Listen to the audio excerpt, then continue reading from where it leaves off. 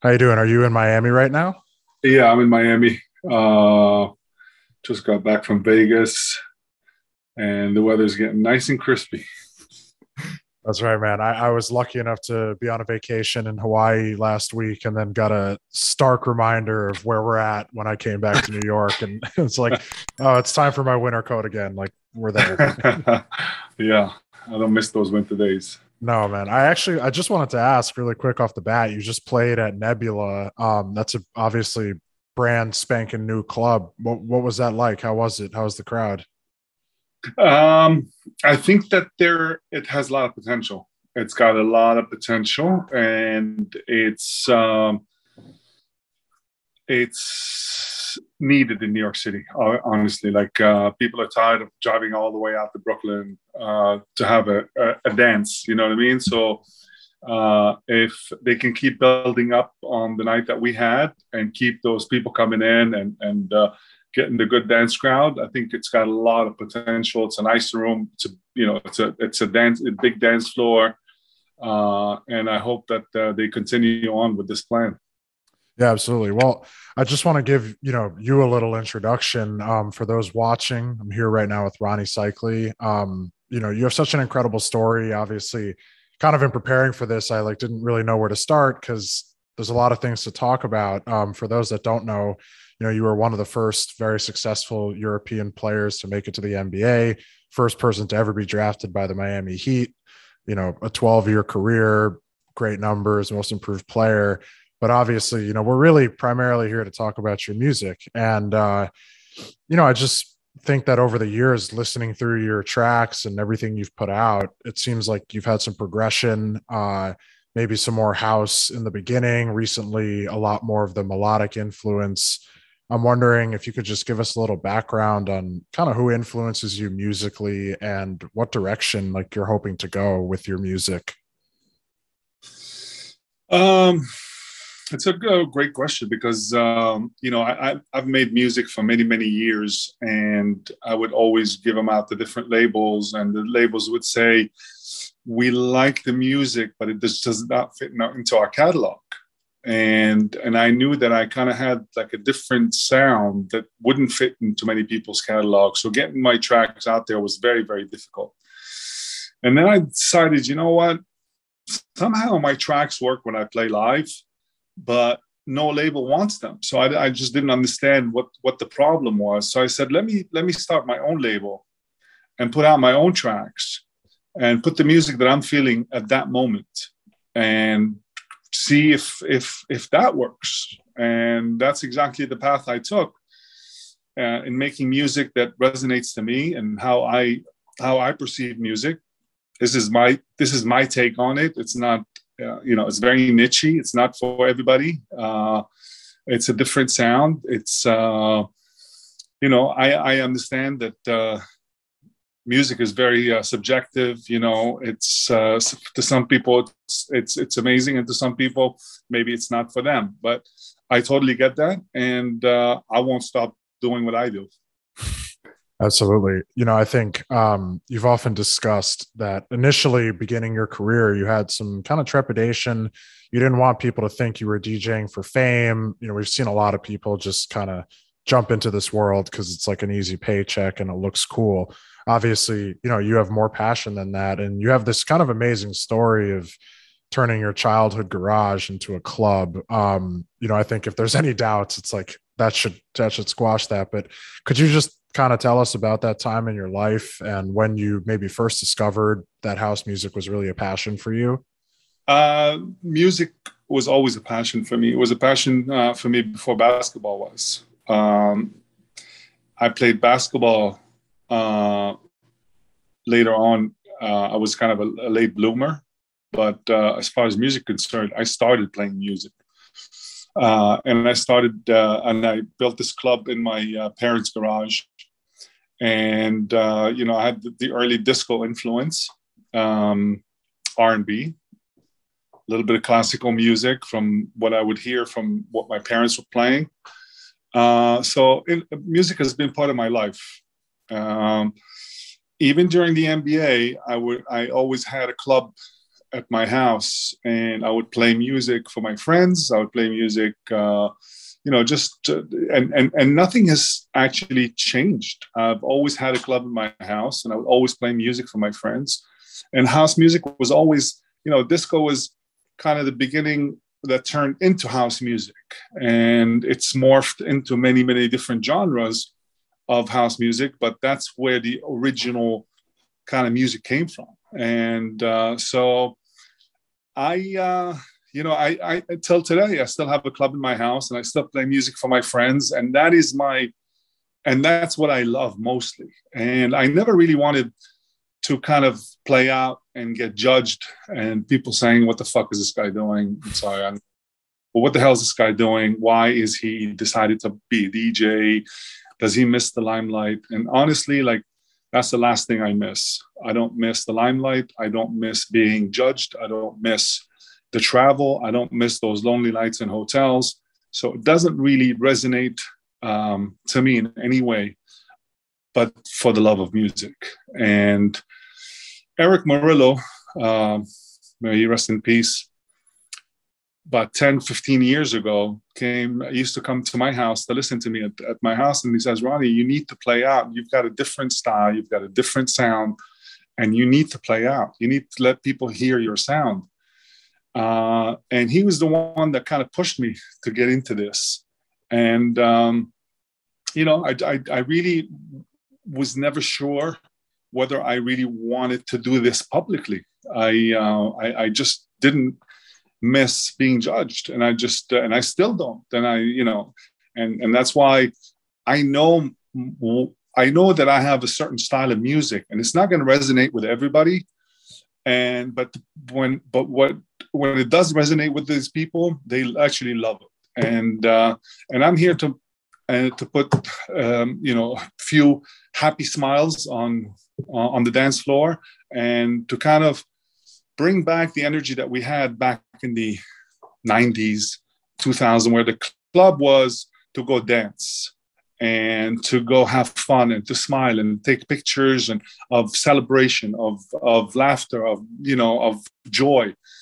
Somehow music turned into pull out your cell phone and take videos of the DJ that's playing and posting it, and the vibe is gone. What happened to the dancing part? And that's where I kind of navigate, that's where I traffic. I love to be that DJ that brings a party together and turn it into a party instead of a kind of DJ influenced. This guy is playing. If there could be curtains, I would close the curtains and just let people enjoy the music and forget what DJ is playing, and let the music do the talking and not the name. Yeah, absolutely. I mean, I think as it's just evolved over the years, especially obviously as you kind of alluded to with the EDM boom, it's like it's become this very forward-facing, flashy, who has the most lasers and fire and fireworks, and it's like, that's not really what we're here for. But you've had the opportunity, obviously, to live in Miami for, quite a long time. And as you just mentioned, hosting a lot of parties on your own, but I'm just wondering, how have you kind of seen the scene in Miami grow and develop in the time you've lived there? I've seen it go from going to space as a client was a dangerous proposition back in the 2000s. It was in kind of, worst neighborhoods of Miami. People thought space was for crazy people, to now being one of the best clubs in the world, and all the VIPs fighting for a table and everybody fighting for some real estate on the dance floor. So I've seen the transition. So music has come a long way in Miami, and it's the influence of all these DJs moving to Miami, of all these people coming here, and it's become one of the hubs of the US. I think that if you ask any DJ where he would like to play in the US, not festival, but as a club, it's got to be Space. Yeah, I mean, the way it's developed, and honestly, I mean, the talent that they've just brought in, it's like anybody who's anybody seems to be playing there. And it's nice. I had the opportunity to go to 3 Points a couple weeks ago. And, again, just another excellently curated festival that's kind of stepped out of the shadow of Ultra, which felt a little like overwhelming at times. I know somebody that you kind of built a relationship in your Miami days, and obviously still was Diddy, and you have a track coming out with him, I think this week. Yeah. I was able to take a listen to it. It's really awesome. Looking forward to everybody to hear it. But can you just tell us kind of, how that came about and, what it means to you to put out a track with somebody like that? I've gone, Diddy has come to my house so many times to listen to me play at my house in private. And my dream was always to kind of have some influence of hip hop or R&B or something like this in the house music, where the two can blend, but without moving too much on either side, keeping it underground, but just kind of a little touch of that rap. And he's got such a distinct voice that I just, I never wanted to push my friendship and say, hey, I want to do a track with you or something like this. But at some point, I just we were just chatting, and I said to him, can I use some vocals from you on a track? And then he said to me, well, we're gonna have to get into the studio, and I'm gonna push you, and I'm gonna make sure that it's what I want and all that stuff. So he then sent me a text message. A voice message, telling me the same kind of thing. Like we've been talking about this for so long, and I'm so happy that it's finally happening, and I can't wait. And, it's all about the groove and stuff like that. And then I took that voice message and just kind of put it on the track itself. And it was kind of fit perfectly, because it's my story with him. And that's the story I wanted. It was a personal message to me that was the story of how our friendship is and what how we got to this point. So what he said is exactly what the real story is. And then I took some snippets from a previous track he did, and I splashed that around and sent it to him. And I said, what do you think? He's like, love it. Go with it. I did 2 of them, actually. And the first one is going to get released this week, and the other one will be released with the album. That's amazing. Wow. So he didn't even have to come into the studio. You just got him on the voicemail. Super authentic. I got the voicemail, and I said, you know what? I can work with this. So you're saying, are you putting an album out, or did you mean for him? I'm sorry? Are you putting an album out? Was that what you meant? Yeah. I'm putting an album out in March. Wow. These are releases. These are singles from the album. I'm releasing, I think, 6 or 7 tracks, just as kind of a bonus singles, and then we'll release the whole album in March or April. That's awesome. Is there any album? Oh wow! Is there anyone else that you've collaborated with on it? No other producers or anything like this. It's more singers and nobody as famous as Diddy, that's for sure. Well, he's a hard one to top. Just in terms of the production side, you've had, again, as I mentioned, like you've put out a lot of music over the last decade, and you've had some really high level collaborators, Diddy aside. You've worked with people like Black Circle, Harry Romero, Bedouin, most recently Sasha. I mean, it's really like a murderer's row. And I'm just curious, for you, obviously, as someone who's passionate about this music, when did you really make that decision to start producing music? And, in general, how do you connect with some of these people who, have been doing it for a really long time? So in 2009, 2010, Eric Murillo pushed me to start making music. He said, if you're not going to play out, at least learn how to make music so you can start making me music. And that's exactly how it started. I started sitting next to producers and next to people to see and to be taught how to put this together. I was always more of a on the creative side than on the technical side, and I just I started making music for Subliminal, and it was music that Eric wanted, but not necessarily music that I would play, and that was the kind of the problem with it. Like, I would make a lot of music, but it's not music that I would necessarily play, but he wanted it, so I did it for him. And then at some point I had to turn the corner, and and then that's when I started making music that I felt.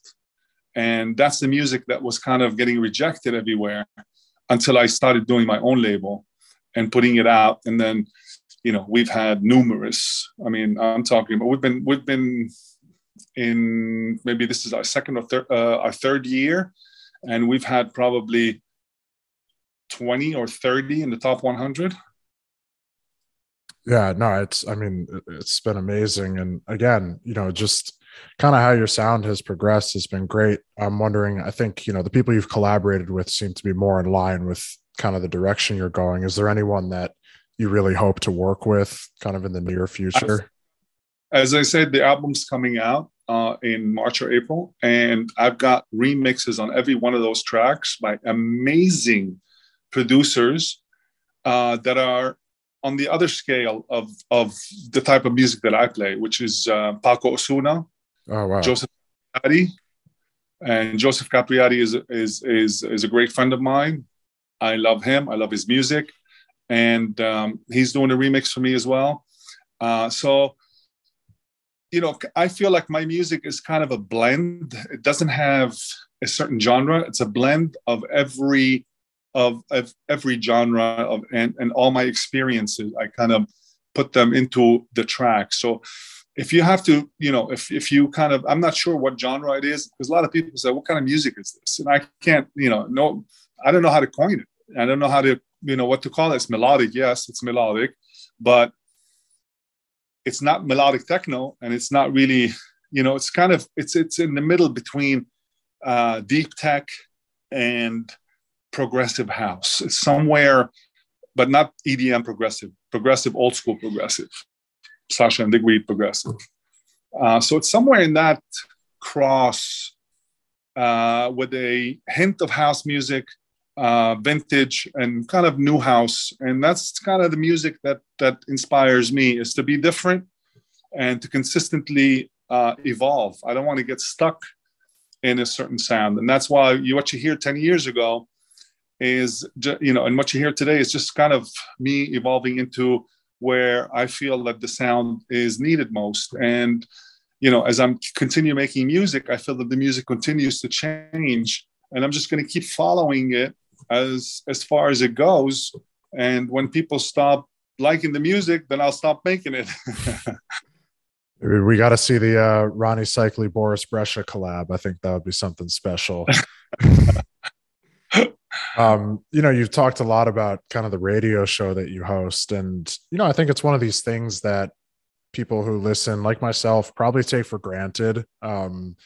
It's like, oh, you put it out every week or every 2 weeks. It can't be that hard. But, as you or anybody that does something like that knows, it is, it's a lot of work. You're trying to make it clean. You're trying to make sure all the tracks are right. Can you just kind of take us through, what your standard preparation is for producing the show?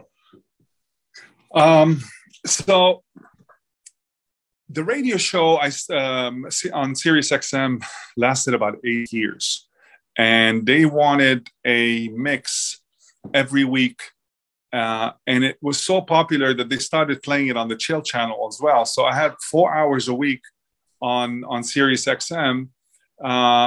And the work started getting more and more tiring. And it just took a lot of my time. As much as I love doing it, it was just, at the end, it was very, very hard to find 11 or 12 tracks a week.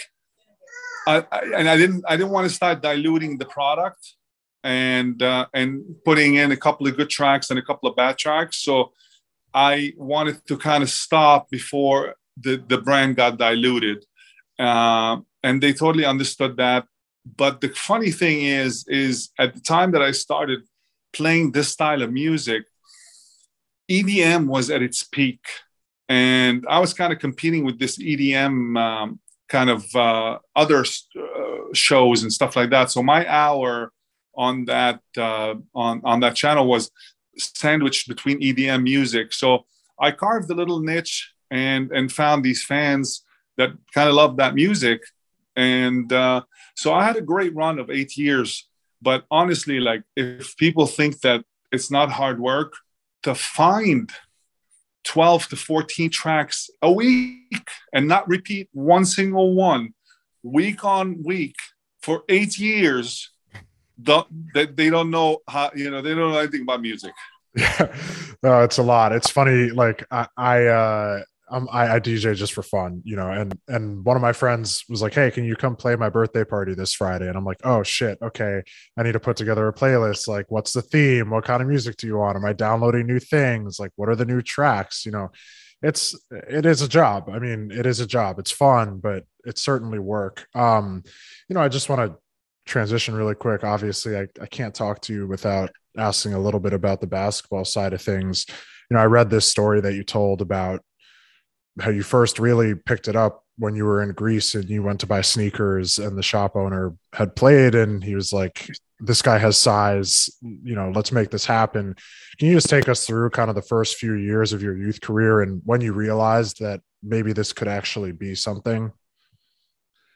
There is, I really believe that, somehow you're kind of destined to go where you're supposed to go. And honestly, like, walking into that sneaker shop, he was the only guy that sold size 15, 16 at the time sneakers in Greece. So I walk into the store and the guy probably is never there and happens to be there at that time.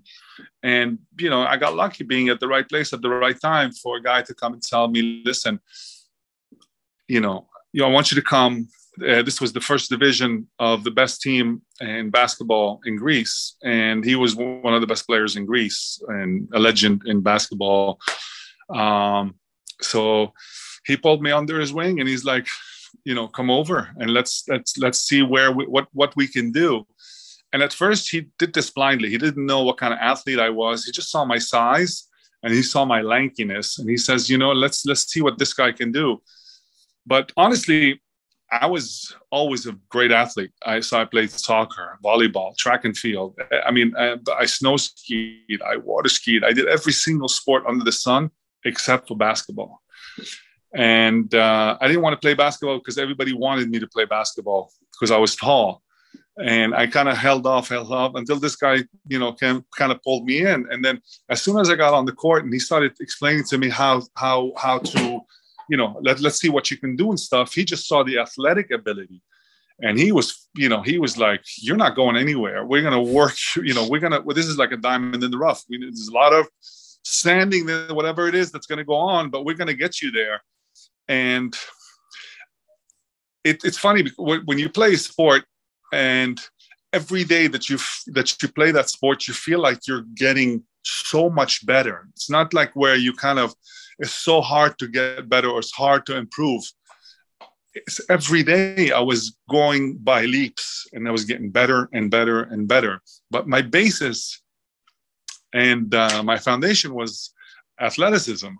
So I just needed to learn how to play the game. And that's how it started. And, and from there, at first these guys were pushing me around and kicking my ass. And in 6 weeks to 8 weeks, I was kicking their ass. And that competition was not good enough for me anymore. So I needed to find better competition. And that's when I came to the States and said, "You know what? I'll find better competition here." And then everybody in Greece told me, "You're crazy to go there. You will never make it. These guys will eat you up alive."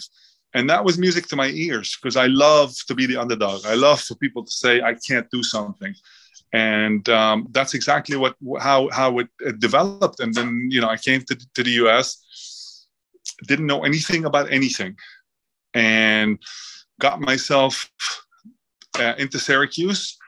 And that was the journey, how the journey started. But honestly, like, looking back, if you tell me that I have to do the whole thing back again, I would tell you no thanks. It was just like, when you're young, you don't really think about the pressure and everything that comes with it. Now I look at the games and I see these like 20, 30,000 people in stadiums, and I'm like, how the hell did I play in front of all these people?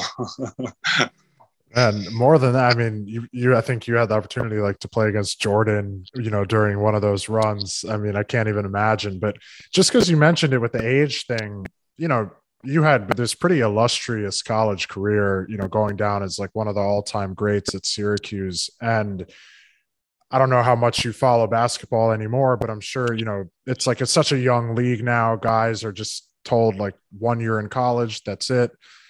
When you entered the league, you were like 23 years old. You're more of an adult. Could you imagine kind of now joining the league at age 19 and being thrust into that lifestyle? I think it's the biggest mistake. And I totally understand the financial side of it. They want to take care of their families and they want to take care of themselves. And, they've had it rough so far. And the quicker they get the money, the better it is. But unfortunately, with that comes no education. And no education to do what with all that money. So you end up hiring your cousin that has no idea about business and hiring people from your family that have no idea about how to make money or save money to run your business. And that's where the problem starts. So you're kind of an uneducated, super rich guy. And now you've got to educate yourself to figure out how am I going to save this money and let it sit and let it last me for the rest of my life. And that's, when you spend 4 years in college and you're actually going to class, you'll understand how important it is, to maintain the money that you make and to save properly and to understand what taxes mean. And, you get a paycheck.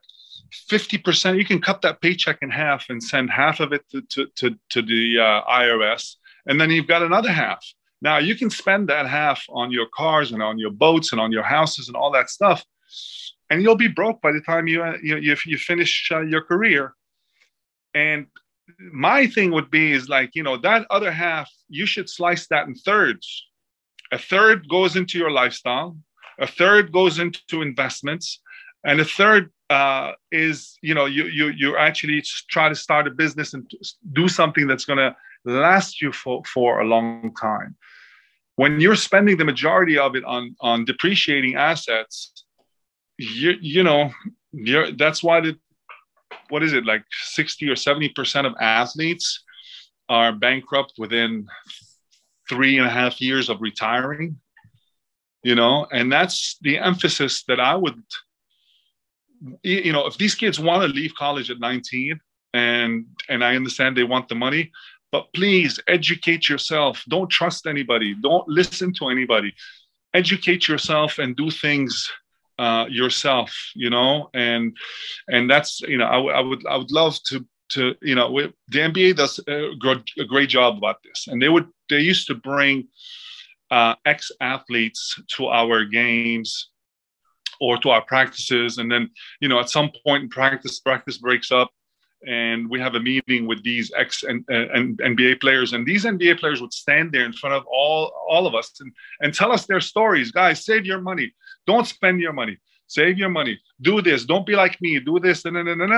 These guys are not listening to us. Not one guy is listening to this NBA guy giving them advice. And I can only imagine in today's world, they're making so much money. They think that they'll be good forever, but easy come, easy go. It's all it's all relevant. If it's 3 zeros and you're spending 3 zeros more, it's the same thing. You're going to end up losing your money. Yeah. There's this great story that Shaq tells of like, what did you do with your first NBA paycheck? And he thought that he had $1 million and he goes out and, buys a car for everybody in his family. And then his accountant calls him and is like, hey man, you can't afford this. You're broke. He's like, what do you mean? He's like, well, you just gave up 40% of that to the IRS. So always remember that. And I think the tax thing, all of it, it's tough. And I can't imagine being 19 and, getting that kind of money. And I think your perspective on it is great. I just want to kind of closing out here. I just wanted to ask you a little. I saw you just posted on Instagram about what's going on in Lebanon, and you were kind of posting a call to vote, and for people to be active. I'm wondering if you could just kind of tell us a little bit about what's happening there and how you hope to use your voice. I mean, Lebanon has been has had the same politicians running the country since I left the country 40 years ago, and I think they have wiped it clean. There is absolutely nothing that they've left for the people. They've squeezed out every drop out of that towel, with stealing money and and taking advantage of their power. And it's time for them to go. It's time for them. It's time for a young, open-minded to take us into the future, because the future right now is with these politicians that is not going anywhere. They're just looking out for their own selves and their pockets and their families, and that's it. They're not looking out for their people in the country. They don't care where the country goes as long as their pockets are full. Absolutely. No, and I think it's really important for somebody with your platform to say something. And again, like, I saw that on your Instagram and I immediately started doing some research and trying to understand what's going on. So I appreciate that. And, I just want to say thank you for taking the time today and coming in. The single is out Friday, if I'm not mistaken. That's going to be big. And the album is out in March. So we're really looking forward to it, man. And thank you so much. Absolutely. My pleasure. Thank you so much. Awesome. You have a good one. Take care. Thank you.